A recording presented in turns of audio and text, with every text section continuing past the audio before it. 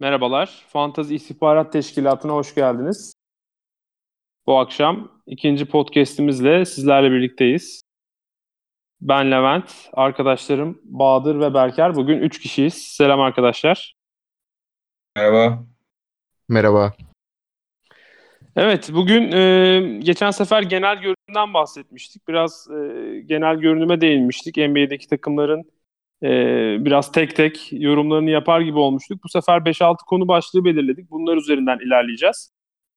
İlk başta LeVert'in sakatlığıyla başlayalım arkadaşlar.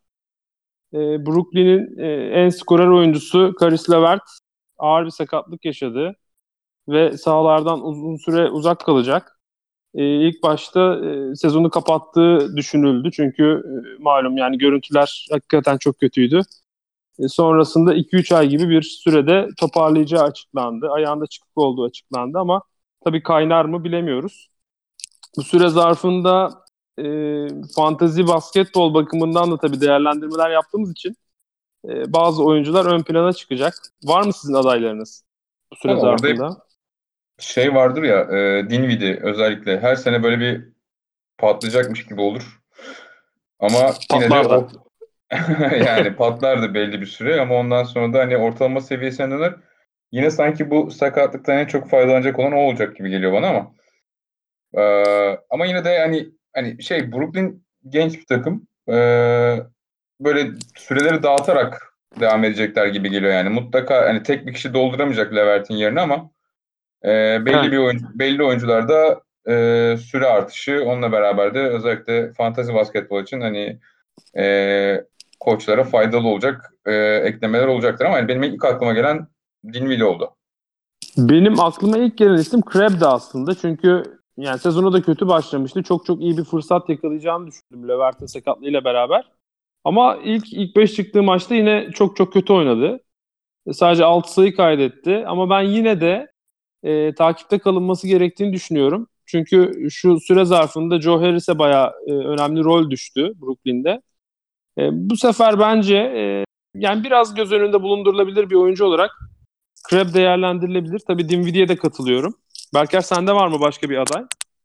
Ee, Ya bence de yani birkaç oyuncuya da alacak. Hani birinci adayım D'Angelo Russell. Orada biraz ikinci planda kalmış gibiydi Levert varken. İkinci adayım da Dinwiddie. Yani bu iki oyuncu özelinde artık top bu oyuncuların elinde olacak. Ee, Evet. ya, ya farklı bir oyuncu olarak Rondae Hollis-Jefferson'ı da sayabiliriz. O da biraz yavaş başlamıştı sezona. Hani daha çok top kullanabilir bu sakatlık olayından sonra. Aynen. Yani şu anda aslında playoff sınırında Brooklyn biliyorsunuz. Ama bu sakatlıkla beraber ki 2-3 ay dense de LeVert'in dönüşü bence biraz daha uzun sürebilir. Dönse de zaten çok temkinli olacak. Ve belki de 10-15 dakika civarında süre alacak. Belki riske bile etmeyecek. Kaçan bir sezon olursa onlar için.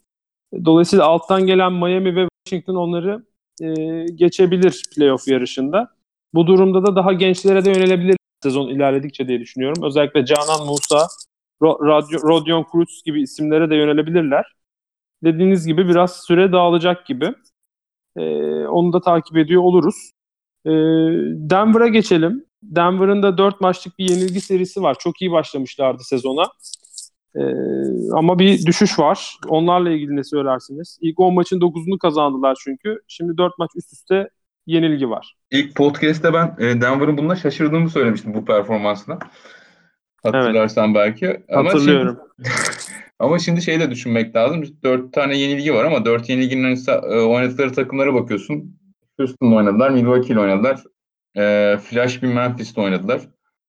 Bir orada bir az önce Bir konuştuğumuz de bir de Brooklyn. Brooklyn'le oynadılar. Bunların Evet. üçü kendi sahalarında. Brooklyn yenilgisi de kendi sahalarında aslında. Evet. Yani hani iyi takımlarla oynadılar. Çok da Evet. hani böyle bir yakın maçlardı. Ee, 2 tanesi 2 sayı farkla kaybettiler galiba yanlış hatırlamıyorsam.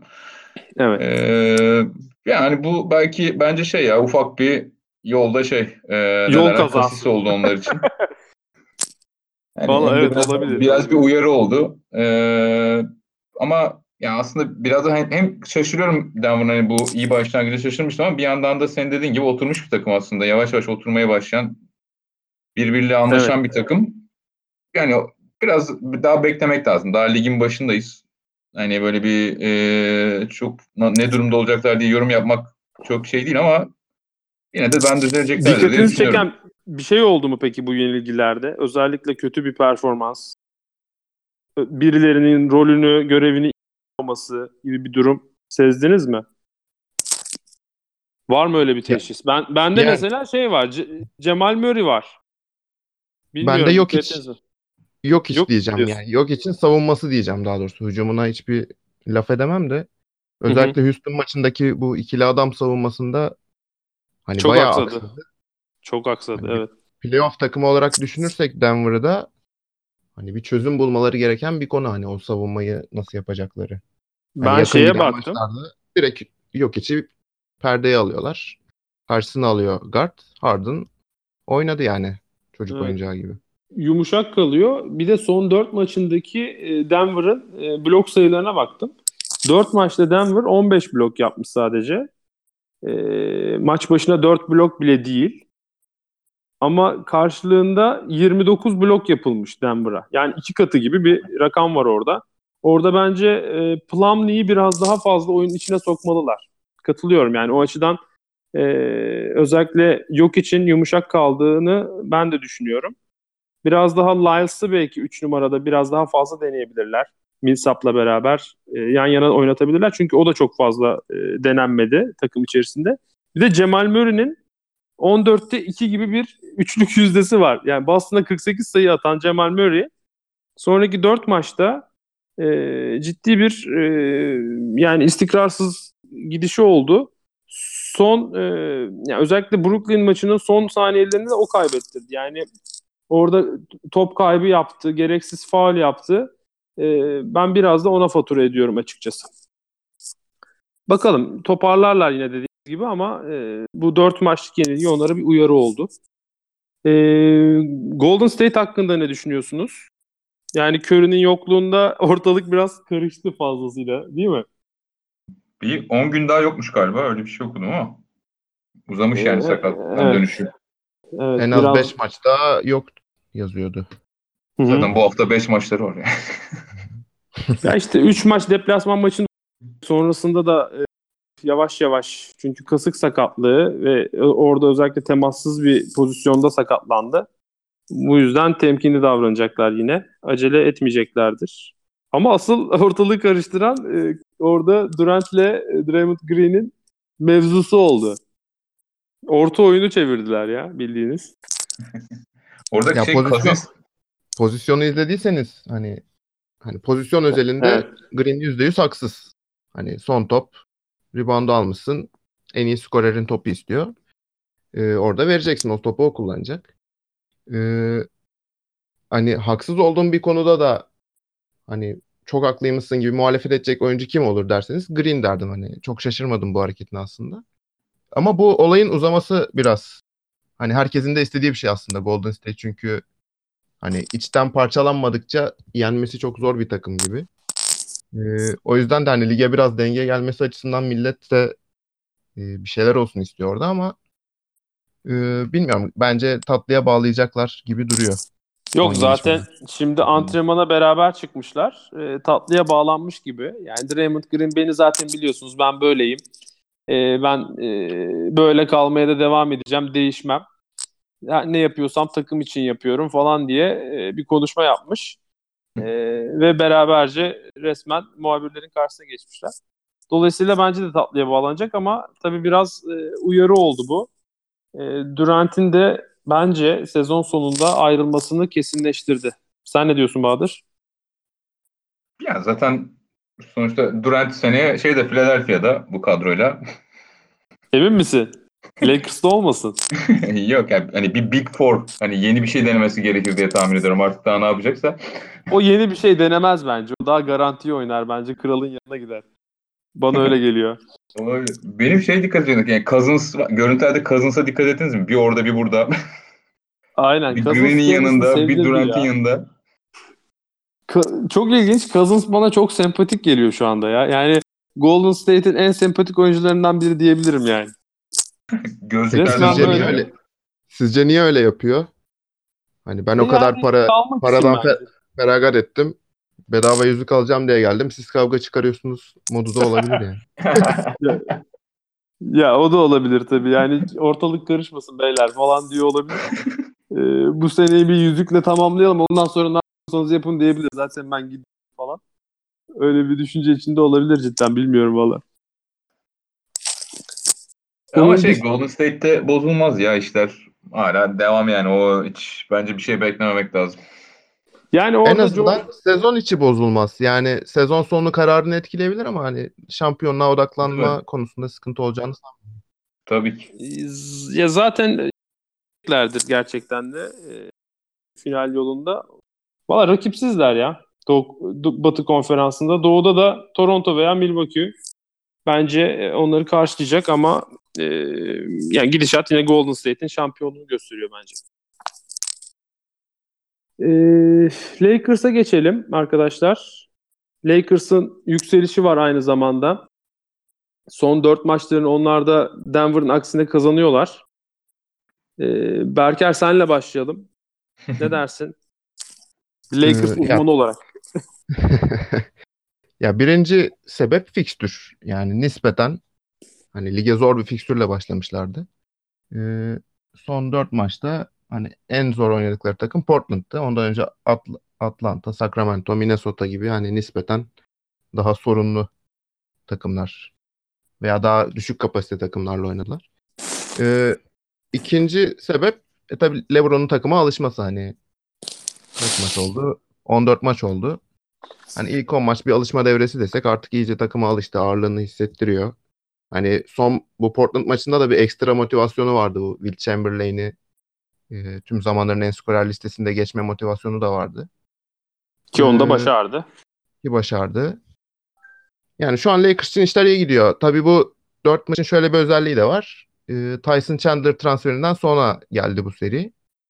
Lakers'ta bir de yedek pivot ihtiyacı da vardı. Hani bunu da erkenden gördü Magic Johnson. Katabilecekleri iyi bir adamı kattılar. Hani piyasada bulabilecekleri hem Lakers çocuğu, Los Angeles çocuğu diyebileceğimiz bir adam Tyson Chandler. O bakımdan işler şu an için iyi gidiyordu. Tabii Rondo son dakikalarda sakatlandı ki o da takım için önemli bir oyuncu.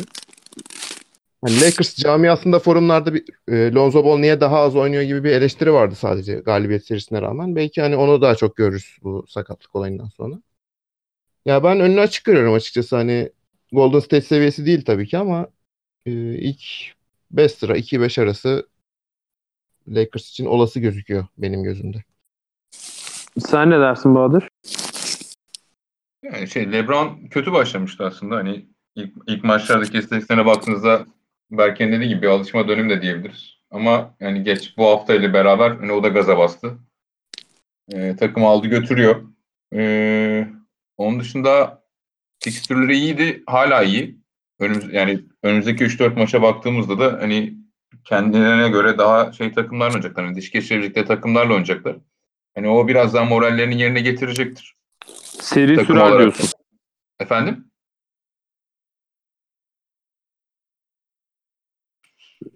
Seri sürer diyorsun yani. 4 maçta Aynen. kalmaz. Aynen Daha da biraz daha devam uzayabilir. edecekler. Miami var, Orlando var. Sonra bir Utah var. O biraz onlar için sıkıntılı maç olabilir ama tabii Utah'ın dün geceki performansını düşünürsek hiç de belli olmaz. Utah böyle Ama atarsa rahat geçerler. aynen. Benchleri %20 ile şut atmış. Yani 40 şutun 8'inde sadece isabet bulabilmişler. Cidden rezil bir performans. Böyle oynarlarsa yani Mitchell da formsuz. Lakers onları da rahat geçebilir. Evet ama Rondo'nun bu son sakatlığı yani bir negatif etkisi olacak kesin bence. Hani e, Lonzo Ball iyi değil bu sene. Bilmem, tabii Berker daha iyi yorum yapabilir ama Valla onun ben yerini dolduramayacaktır. Bol çok tereddüt ediyor hala şutlarında. Ee, ve her şut isabetinde de rahat bir nefes aldığını hissediyorum. Sürekli böyle bir LeBron'u kollama, acaba bir şey diyecek mi havalarında takıldığını düşünüyorum. O yüzden biraz tedirgin. Fazla süre aldığında da hatalar peş peşe gelebilir. Çünkü Rondo onu gerçekten rahatlatıyordu. Ya bence o süreyi almalı ve bunu görmeliyiz. Yani maçları hiç kapatmıyordu genelde. Bir Denver maçı vardı benim hatırladığım, maçın sonlarında oynadığı. Genelde Rondo ve Chandler transferinden sonra daha tecrübeli oyuncularla kapatıyordu Luke Walton. Ee, Ya bol oynaya oynaya gelişecek, hata yapa yapa gelişecek. Bence LeBron da hani bu sene değil de önümüzdeki 2-3 senede bir şampiyonluk bekliyorsa hani Lonzo Ball'un gelişmesi gerekiyor. Hani onun Evet. en büyük yardımcılarından biri o olacak. O yüzden yani bilmiyorum, her kötü şeyde bir hayır vardır derler. Belki bundaki hayır da Lonzo Ball'un kendini geliştirmesi olabilir. Evet, bakalım. O gerçekten kendisi için önemli bir sınav olacak. Butler takasına değinelim arkadaşlar kısaca.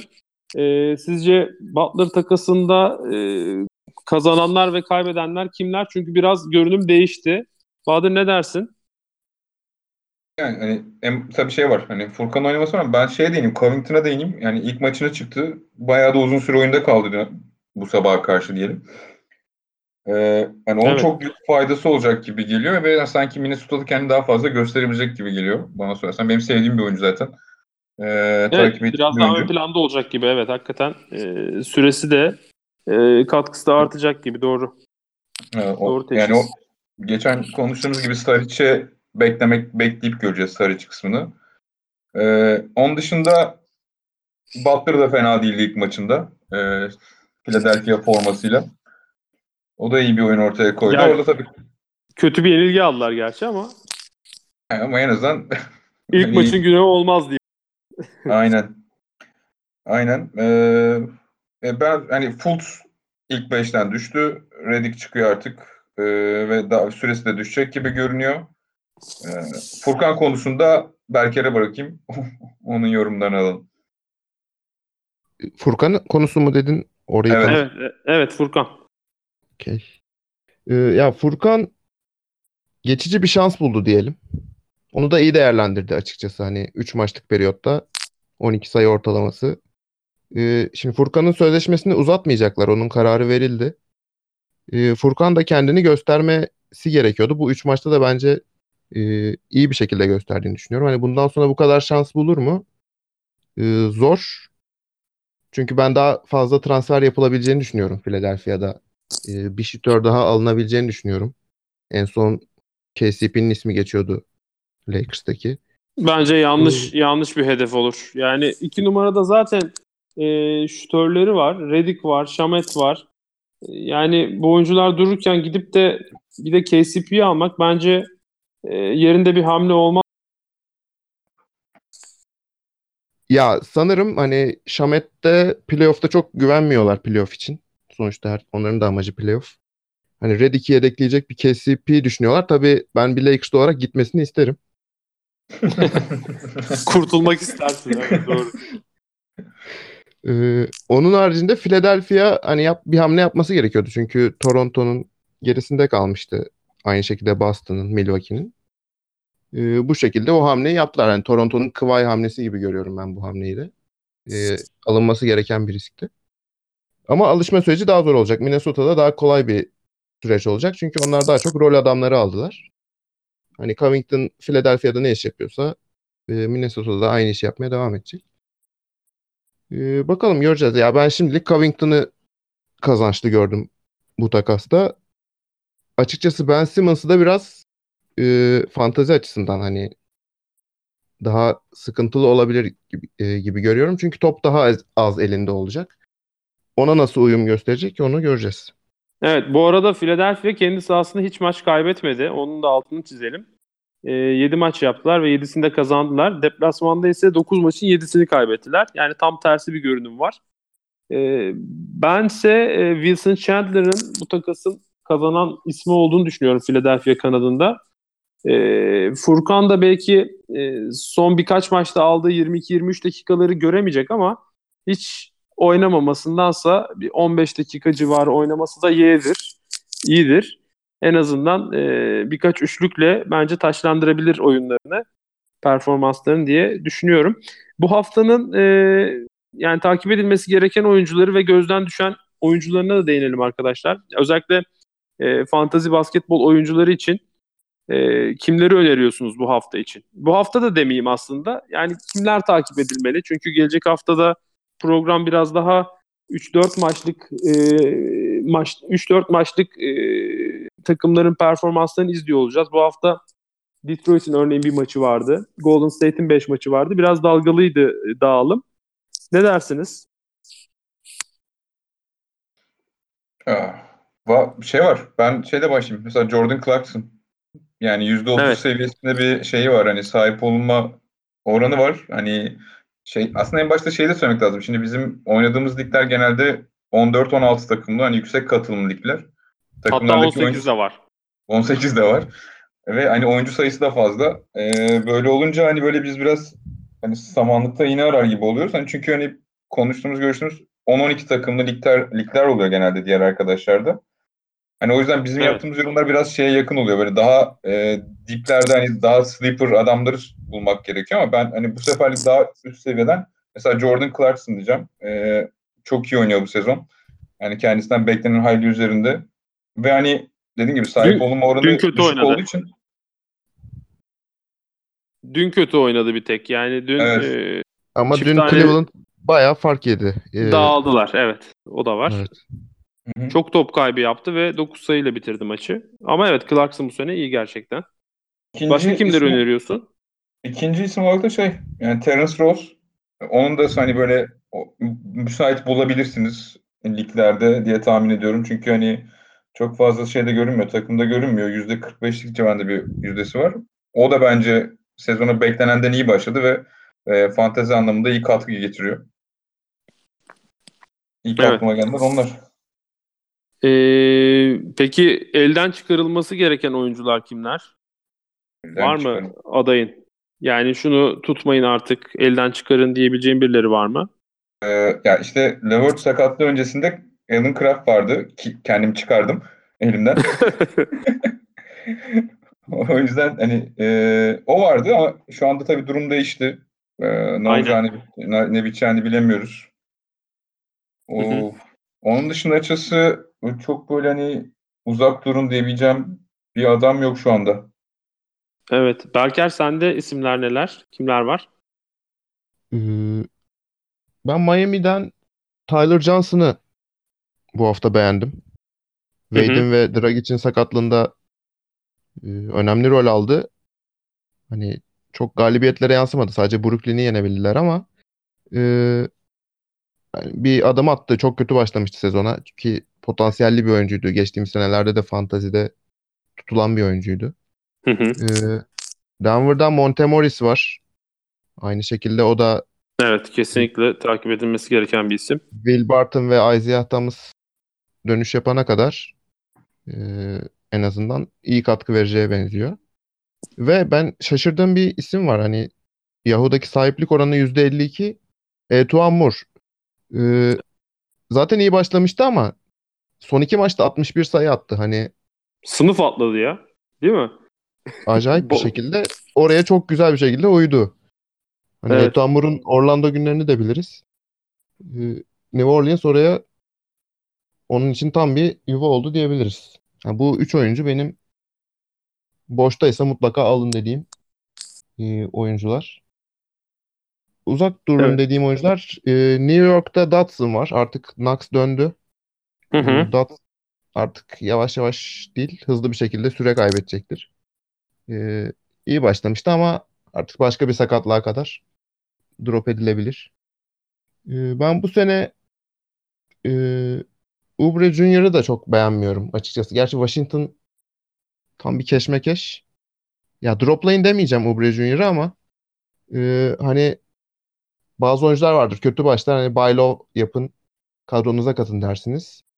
Bilmiyorum. Oubre Junior bence takım değiştirmeli eğer e, bir süre alacağı bir yere gitmeli fantezi Biraz daha açısından. katkı vermeli diyorsun, verecekse diyorsun. Ki bence Washington bir takas yapacak ve bu takas Oubre Son Junior senesi ve zaten onun. Son senesi Otto biliyorsun. Porter'ı ayıracak bir takas olacak muhtemelen. Bu iki oyuncuya da yarar. Ama o zamana kadar şimdilik işi zor. Sahiplerine sıkı durun diyelim. Sıkı Bir durun. takas bekleyin diyelim. Evet. Bir istihbarat mı geldi diyoruz biz de. Fantezi İstihbarat Teşkilatı'ndan. Ki bu çok sürpriz değil hakikaten çünkü Washington'ın bir şeyleri değiştirmesi lazım. Önümüzdeki günlerde bir takas göreceğiz gibi gözüküyor. Benim adaylarım özellikle Detroit'te Reggie Bullock. Gerçekten dış şutlarda ciddi bir katkı veriyor.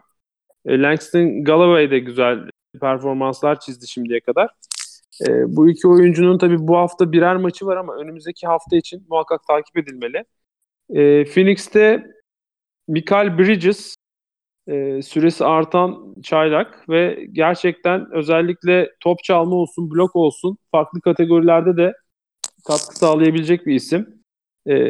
Phoenix'in bu sezonu da yani bir şekilde hüsranla sonuçlanacağından Mikal Bridges'in süresi de gitgide artacak. Orada çünkü Josh Jackson'ın düşen performansı var. Mikal Bridges, Josh Jackson'ın yerini alma yolunda ki aldı son maçlarda. Dün de Trevor Arizona'nın yerine forma giydi. Bunun dışında evet Clarkson benim de listemde vardı. Sexton da son birkaç maçtır iyi oynuyor. Meydan onlara kaldı diyelim. Atlanta'da John Collins dönüyor. Yani 2-3 maça büyük ihtimalle oynuyor olacak. O yüzden Omari Spellman elden çıkarılabilir. Onun da birkaç iyi maçı vardı. Droplanabilir. Bunların dışında Chicago'da Ryan Arcidiacono. Bu isim de Chris Dunn'ın yokluğunda Cameron Payne'in önüne geçti. Mücadeleci bir oyuncu. Çok farklı kategorilerde belki katkı vermiyor ama sağlam bir isim. Yani 10 sayı, 5 rebound, 5 asist gibi katkılar gerekiyorsa düşünebilirsiniz. Bir de ben Wes Johnson'ın altını çizeceğim. Çok göstermiyor kendini ama New Orleans'taki 3 numara eksiğini kapatabilir. Özellikle top çalma tarafında o da katkı verebilir. Tabii biraz daha derinlikler için önerim. Elden çıkarılabilecek oyuncular için de ben özellikle takas için düşünülebilecek isimler arasında Buddy Hield'ı görüyorum. Yani bu gerçekte oluşacak bir takas değil ama siz fantazi takımlarınızda bence Bogdanovic de döndüğü için Buddy Hield'ı takaslamayı düşünebilirsiniz arkadaşlar. Bir de benim orada Portland'da Nurkic için yine arkasında bir Zach Collins var. Dolayısıyla gitgide de performansını arttıran bir Zach Collins. Gerçi dün Nurkic çok iyi oynadı Lakers'a karşı. Ama bence sell high yapıp şu anda bence gelebileceği en iyi noktalardan birinde onu da elden çıkarabilirsiniz diye düşünüyorum. Var mı arkadaşlar başka ilave edeceğiniz bir şey? Elden çıkarılacaklara ben Hanson'ı ekleyebilirim. Liglerde haddinden fazla bir sahip olma oranı var bence John Hanson'ın. Brook Lopez bu şekilde oynarken yani çok zor süre bulması. Evet. Onun harici dün Monroe iyi oynadı. Ama tek maçlık bir olay olduğunu düşünüyorum. Biraz da eski takımına karşı bir Revenge game mi? Evet, olay olabilir gerçekleşti. Siakam değil. Ibaka bilerek bile dinlenmiş olabilir o maç için. Sen oyna. Ben bir dinleneyim demiş. Doğru. Olabilir gerçekten. Yani takımına Ibaka'yı almış olanlar hiç düşünmüyorlar böyle konularda işte. Bir Değil mi? revenge game için. Arada bir akıllarına getir. Bizim takım sahipleri nasıl bir hüsran yaşayacaklar oynamadığımızda diye düşünmeleri lazım ama işte pek düşünmüyorlar dediğin gibi. Evet. Instagram hesaplarından yazıp uyarabiliriz bu şekilde oyuncuları. Aynen. Özel mesaj atın arkadaşlar. Oynamayan isimleri şimdiden belleyin. Özellikle playoff zamanında takımlarınızı eksik bırakmasınlar. Bizim aramızdan yapan arkadaşlar var. Twitter'dan, Instagram'dan oyunculara özel mesaj atıyoruz biz. Aman oyna gözünü seveyim. Bütün ümitlerimizi sana bağladık diye mesajlar atıyoruz. Bunu siz de yapabilirsiniz. Darlayalım yani. Boş Abi 5 rebound gerideyim. Aynen. Yardım edecektir. Biraz daha pot altında etkin ol falan. Bu tarz mesajlar atabiliriz. O zaman kapatalım arkadaşlar bu yayını da. Herkese bol fantezi basketbol dolu günler diliyoruz. Geceler diliyoruz. Bu akşam da güzel maçlar var bu gece. Sabahta Golden State Houston maçı var. Değil mi Berker? Aynen. Evet, o maçı da bizzat izleyip Twitter hesabımızdan gerekli yorumları yapacağız. Takipte kalın. Aynen. O halde iyi akşamlar diliyoruz herkese. Görüşmek üzere İyi arkadaşlar. akşamlar. İyi akşamlar.